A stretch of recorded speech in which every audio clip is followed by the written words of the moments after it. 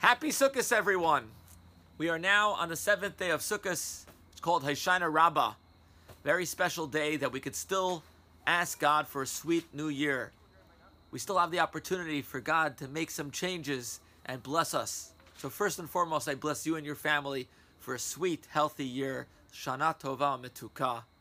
You and your family should be blessed with physical and spiritual wealth and health. Tonight begins the last 2 days of the holiday season. Shmini Atzeres, the 8th day of Sukkot, and Simchat Torah.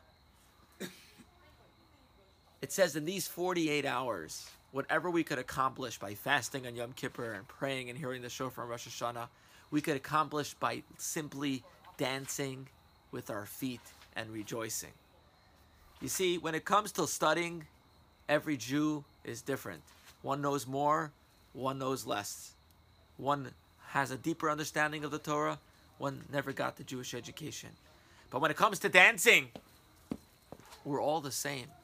We don't dance on Simchat Torah with the Torah open. We dance with the Torah closed, with the cover over it, because our connection to this Torah is not just what we know and with learning it.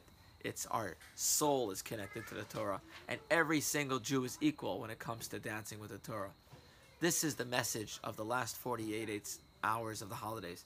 So take the opportunity, whether you're stuck at home and you're not going out, we sent in the email 10 tips of how to do it at home. Take a Siddur, take a Chumash, take a Jewish book, dance around the table in your house. But the main thing is rejoice these last 48 hours. Spend time rejoicing with your family, make flags with the kids, do something to make this special. The Torah wants to dance, but has no feet.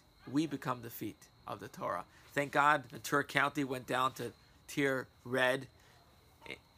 We're allowed to do more as far as COVID is concerned. We're going to be doing our annual barbecue on Sunday, October 11th, 11 o'clock a.m. at the Chabad in the tent outside. I hope you can join us. Please let us know. We'd love you to be there. We're going to do it safe with all the precautions necessary, but we're going to still rejoice, whether you're at home or at shul. Rejoice the Simchas Torah and bring down pails and pails of blessings for yourself and your family. And may God have compassion on us and end this challenging time and bring the ultimate joy of peace in the world. Yes, the coming of Mashiach immediately. Amen. Don't forget, candlelighting tonight is at 6:11. Then tomorrow night, October 10th, after 7:04 p.m., from an existing flame, you light the candles as well. Today's the last day you can shake the lulav and etrog, and the last day you make the blessing on the sukkah, although we do eat in the sukkah tomorrow. I hope you can join us on Sunday, October 11th, 11 o'clock. Shabbat Shalom, happy Sukkot, happy Simchas Torah, and many blessings to you and your family.